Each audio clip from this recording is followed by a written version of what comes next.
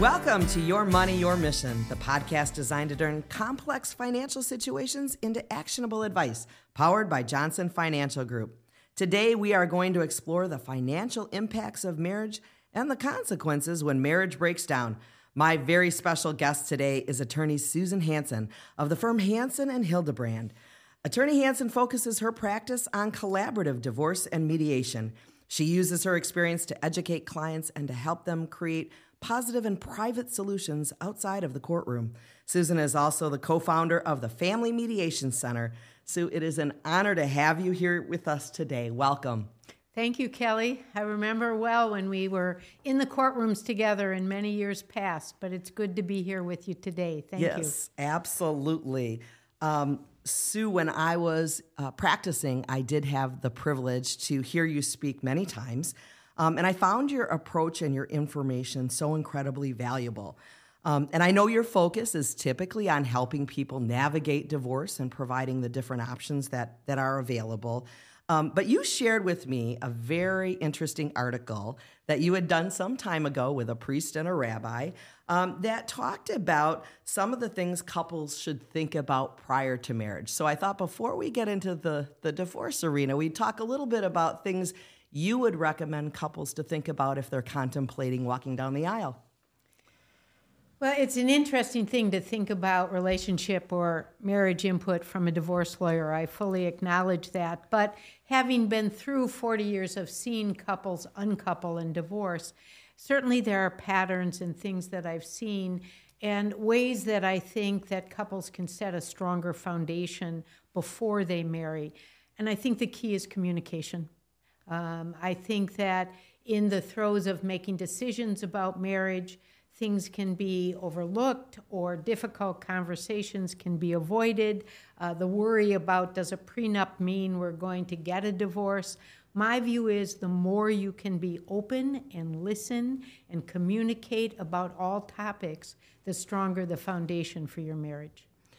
That's interesting. And I know we're going to get into the various different types of divorce and stages that people may go through divorce in. But I'm wondering if you're observing, when we're talking specifically about communication, if you've observed any differences in how certain couples communicate or not. So, and I'm going to give you an example. I had the opportunity to sit with a group of interns about a year ago. They were all probably average about 25 years old. And we talked about things about their attitudes towards marriage, prenups, money, financial planning, those kinds of things. And I found it very interesting that they appear to be more willing to have those conversations about money. We know the research says that they're delaying marriage longer than what they did back in my day. Again, so we're about 10 years beyond that. But they're more willing to have those difficult conversations. Where it was interesting is some talked about when we kind of went down the road of prenups, some said, well, no, absolutely not. We recognize where we are financially and we've decided to tackle it together.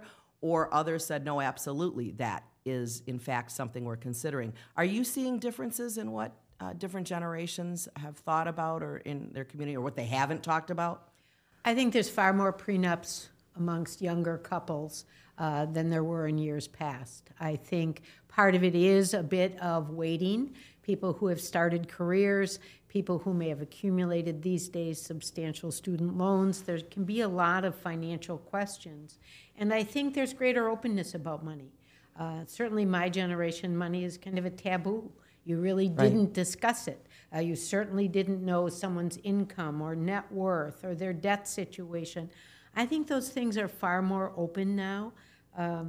My view is very straightforward, and that is you can have open financial discussions before you get married, or you may very well land in my office talking to me or one of my partners about divorce later. Money is a major impact in people's lives, and it can be something where you're great partners, or it can be very divisive. And often it's what's unsaid that is the corrosive impact on a marriage. We talk a lot about prenups, and there's a lot of preconceived opinions about what that means to have a prenup. Can you share with me a little bit about what your experiencing as couples kind of explore that option? Well, obviously, there's a huge diversity from young couples to much older couples where it's a second or third marriage. My view is everyone should explore a prenup. Doesn't mean everyone needs it, but if they can't have the conversation because it's too difficult a topic for them to pursue, I think they're in trouble. So I think having the conversation at the outset and making a conscious choice. There are young people with no assets, no debts, they're just starting out. Maybe they don't need or want a prenup, but they should have the financial conversation prior to getting married because it really sets a good open communication foundation.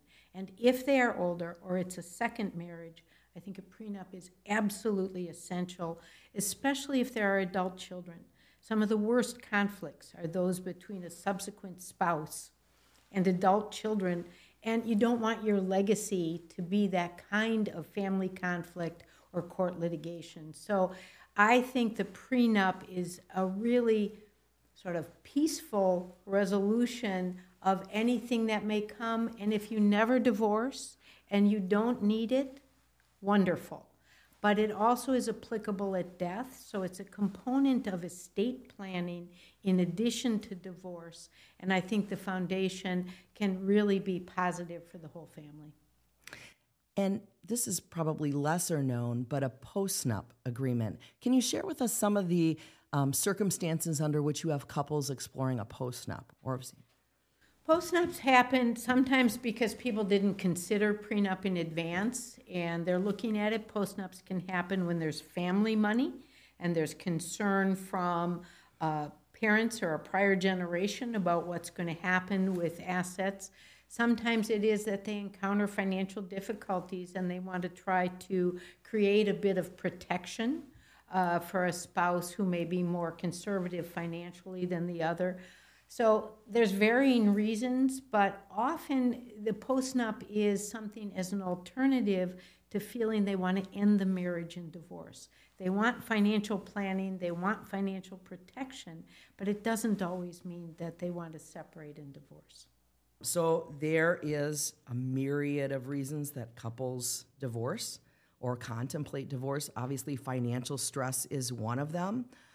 Are there other issues that you commonly see that precipitate divorce? I think everyone knows people who've gone through breakups, married or unmarried, and most know people who've gone through divorce. And there are a myriad of reasons. It's often, again, the what's not said more than what is said that can be the issue. Even things that are like an affair or things that cause a breakup, they're often a symptom of some deeper, longer-term communication issues. There's also mental health issues, addiction, and other untreated mental health that people feel they can't live with if their spouse is unwilling to get help. I would say that mostly it is a growing apart. So in some of the older couples in particular, people who feel they've kind of become roommates rather than spouses. Children age out, and people look at one another and think, we don't have a lot in common anymore.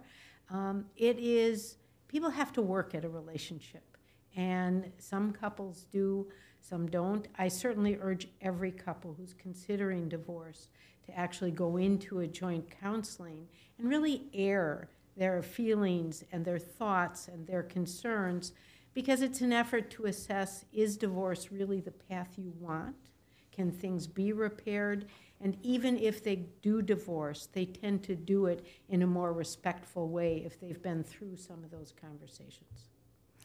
I would imagine that response is surprising to some of our listeners who I think have a perception of divorce attorneys of a certain way. But that certainly, you have a different take on that. I think you have a passion for families and for trying to mitigate some of the damage that can happen if the process becomes, too contentious. Is that why counseling is such an important part of what you start with? Divorce is not just a legal process. It impacts every aspect of a person's life. And let me acknowledge that I understand divorce attorneys are usually perceived as a weapon in a legal war. Certainly when you say divorce attorney, it provokes certain reactions. And I think some of that is why today we have about over 70% of individuals going through divorce do not hire lawyers. I think there's high risk on do-it-yourself, what we call a kitchen table divorce. Right. People don't necessarily have the financial information. They don't have the emotional objectivity, and sometimes they can lose focus in terms of their children and their goals.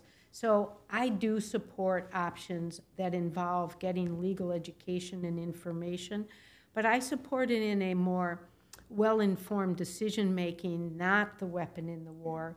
And that means mediation has become certainly a focus of mine, in which a couple can hire a neutral lawyer, and they work together with one lawyer who acts as a legal educator, guide, and navigator through the court process, but does it jointly to help support their decision-making and a healthy outcome for their family.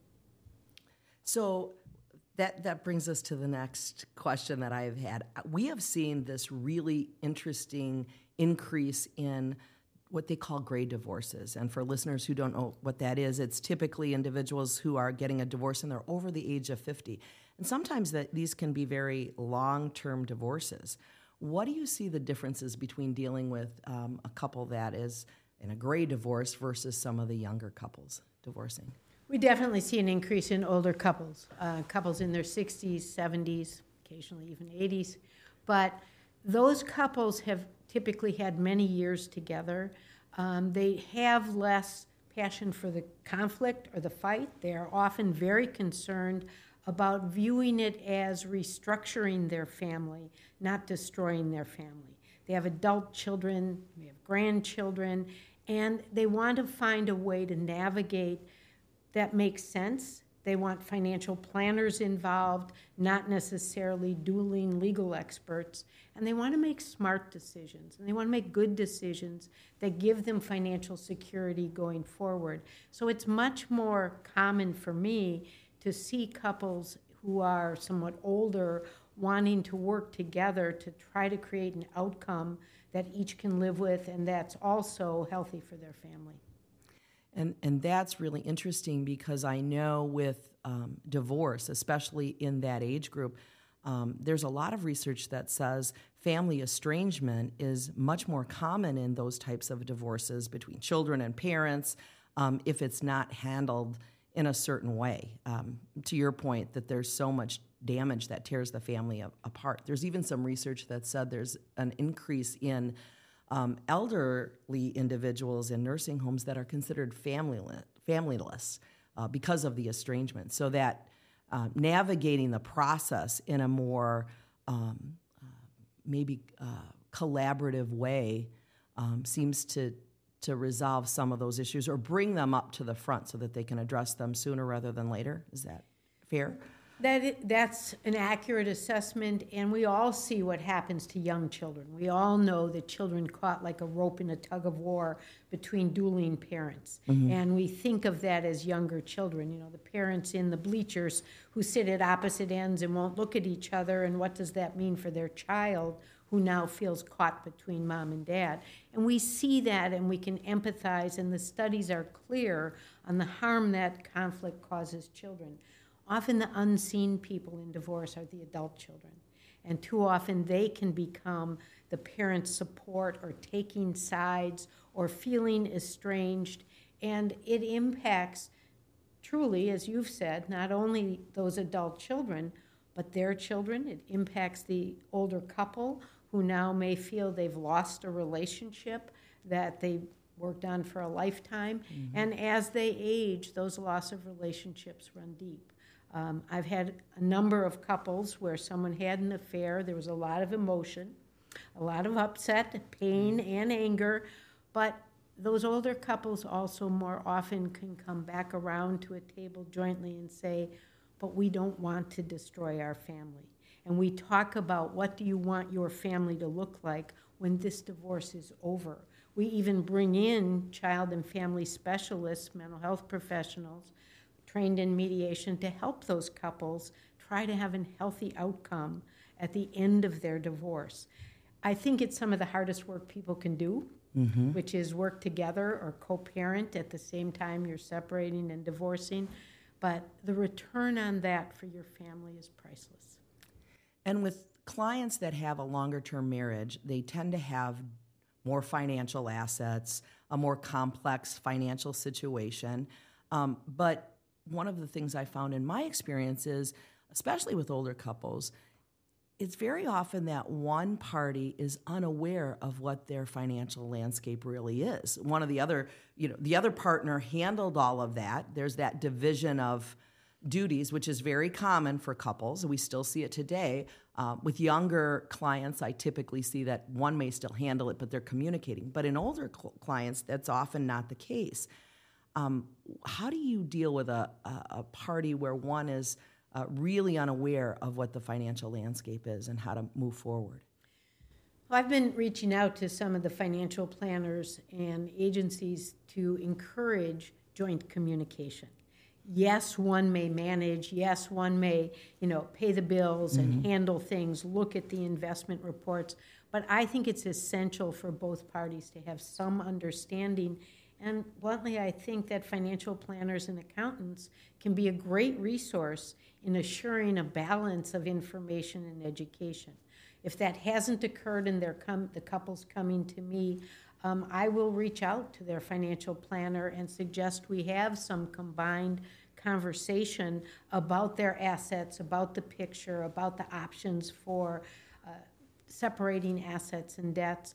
But it's really important when there is that imbalance, that part of my role, especially if I'm a neutral mediator, is to acquire some balance, to do some education and assure, typically with the assistance of a financial specialist, that both spouses understand the financial picture and the impact of options.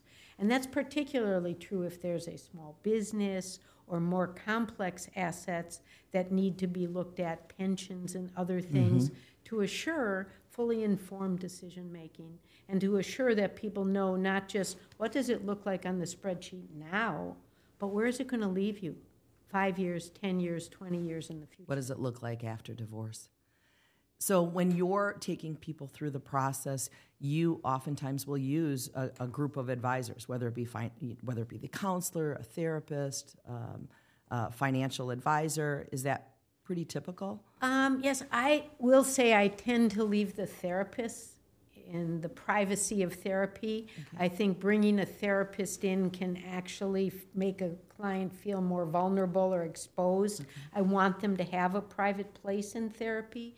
So that's why we work with some of the family specialists who come in trained in mediation to help the couple navigate the process instead of therapy and confidentiality. I also have financial professionals who can come in on business and financial and tax projections. I particularly like it if they have their own financial planner that I can incorporate because they may already have a trusting relationship, and now that couple can navigate feeling confident in the information, but also having a resource when the divorce attorney or mediator is gone. They have a financial planner who can help them move on in life. And what would you say to a client who say, that sounds really expensive?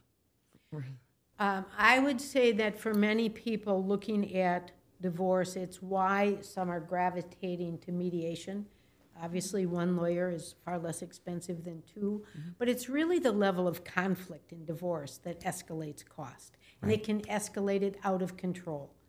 $20,000, $30,000, $40,000, $50,000 a piece when people are in a fight in court, versus getting the expertise to do it right. And bluntly, the financial planners bill in a different way, so it's less out of pocket. The family specialists bill less than lawyers, so it's a great investment to get higher quality services as you restructure your family. A lawyer is not one size fits all, and the lawyer bringing in that team actually is oddly but truly cost effective and lower cost than when it's lawyer-driven. Right, right. And when I'm thinking about younger clients, probably one of the other tips if they're contemplating marriage might be to start financial planning early rather than later. There's no question that young people, when you bring up retirement planning, they kind of glaze over as something that's so far away. And yet, what I see as I look at couples of all ages who I'm seeing their financial picture at the time of their divorce, those who have started early gain tremendous financial security by looking at that early on. And whatever they decide, having those conversations and having a financial planner is simply a part of growing up and having a foundation that prepares you for the future. We all know what's happening with interest rates and challenges, fewer pensions, more need to save for retirement. People who have those conversations early on, it doesn't mean you don't go on vacations, it doesn't mean you don't buy a new car, but it does mean you're thoughtful about where your funds go and that you look ahead at where things and decisions are going to leave you in the future. Right. There's some misconceptions about a couple of things. When a young couple is getting married, I know that I've spoken with clients in my past life and current life that don't quite understand what that means relative to the property they have. And now that they're marrying a little older, can you speak a little bit to some of the things you're seeing that really are important for younger couples to know? A foundation for dispute is often the assumptions people make about finances, and that can include assumptions about what would happen if they break up. And so there are people who say, well, that student loan is in my spouse's name. I'm not responsible for that. Or, wait a minute, this is titled to both of us, so it's 50-50. The answer in divorce law is, in Wisconsin, that when you marry, the assumption is everything becomes divisible at the time of divorce. And that includes not only your assets, things you had prior to the marriage, your student loans, all these different things, and people are unaware of that. And they're often surprised, and it can create issues when they realize they married not knowing that they've created essentially a financial partnership that they may not have realized occurred the day they said I do. And so, again, having conversation, having a common understanding, having a shared foundation as you begin a marriage is essential. And another area that people seem to be confused about is what a legal separation is. Especially some of my older clients, I had, actually it wasn't a client of mine, but an individual who, it's kind of a sad story. On his wedding night, his wife left with the best man. And so he never saw her again. He moved out of Wisconsin after that. And some years later, he never formally got divorced, had decided that, well, clearly this must not stand up, we'll be separated forever, and she started to draw on his Social Security. So he came back to try to get a divorce some years later, but had this impression that they were just separated, and so that must have worked forever. What do you see people think about in terms of separation, and why should they know that there is a distinction between how that works? Again, those assumptions when people don't have conversations or talk to any professionals, it's not unlike, well, isn't there a common law marriage if you live together X amount of years? The answer in Wisconsin is no. Mm-hmm. You could live together for 25 years. That is not the same as getting married, and it doesn't have the same shared income and asset perspective. Likewise, people who separate are still married until the court says they're not.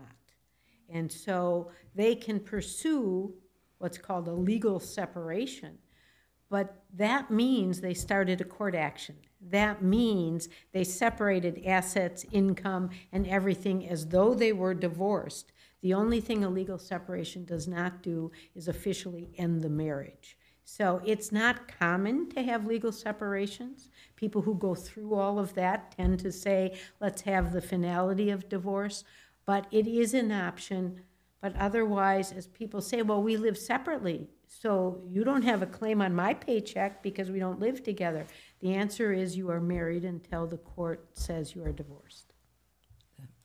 So the important thing I think you've stressed in many of your talks and presentations is that people need to understand what their options are as they're evaluating how to proceed if they've decided they want to go through a divorce. I practiced a more traditional format, settled a lot, but to your point, oftentimes we would end up to deal with disputes in the courtroom.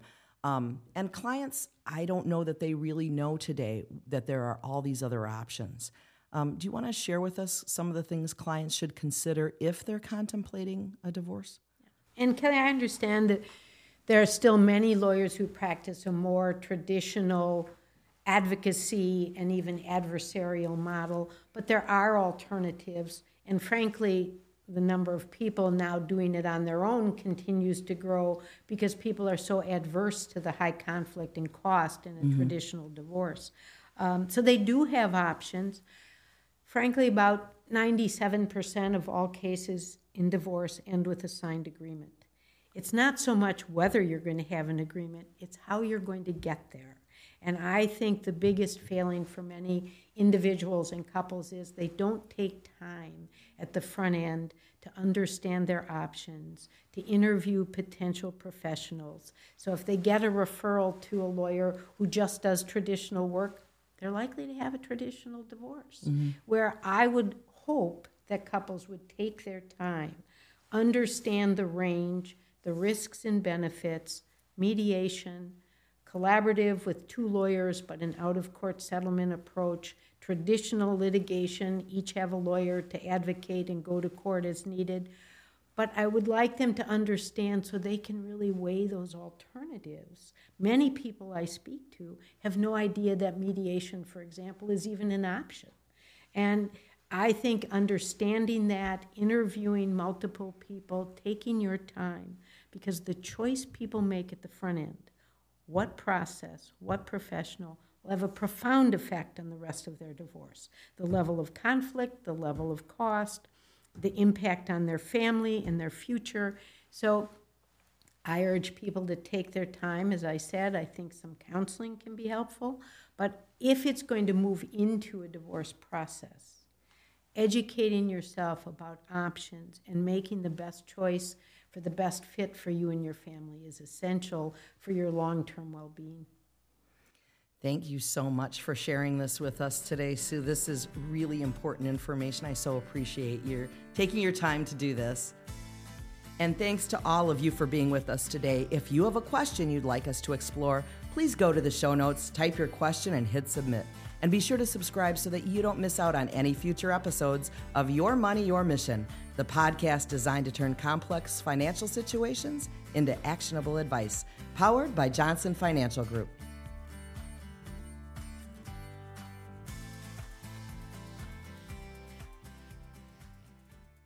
This podcast is not a recommendation to buy or sell any investment or financial product. Whether a particular investment or financial solution is right for you depends on the facts of your particular situation. Please consult your own professional advisors prior to taking any action based on the content of this podcast. Johnson Financial Group and its subsidiaries do not provide legal or tax advice. Please consult your attorney or tax advisor with respect to your personal situation. Wealth management services are provided through Johnson Bank and Johnson Wealth Inc., Johnson Financial Group companies. Additional information about Johnson Wealth Inc., a registered investment advisor, and its investment advisor representatives is available at advisorinfo.sec.gov. Not FDIC insured, no bank guarantee, may lose value.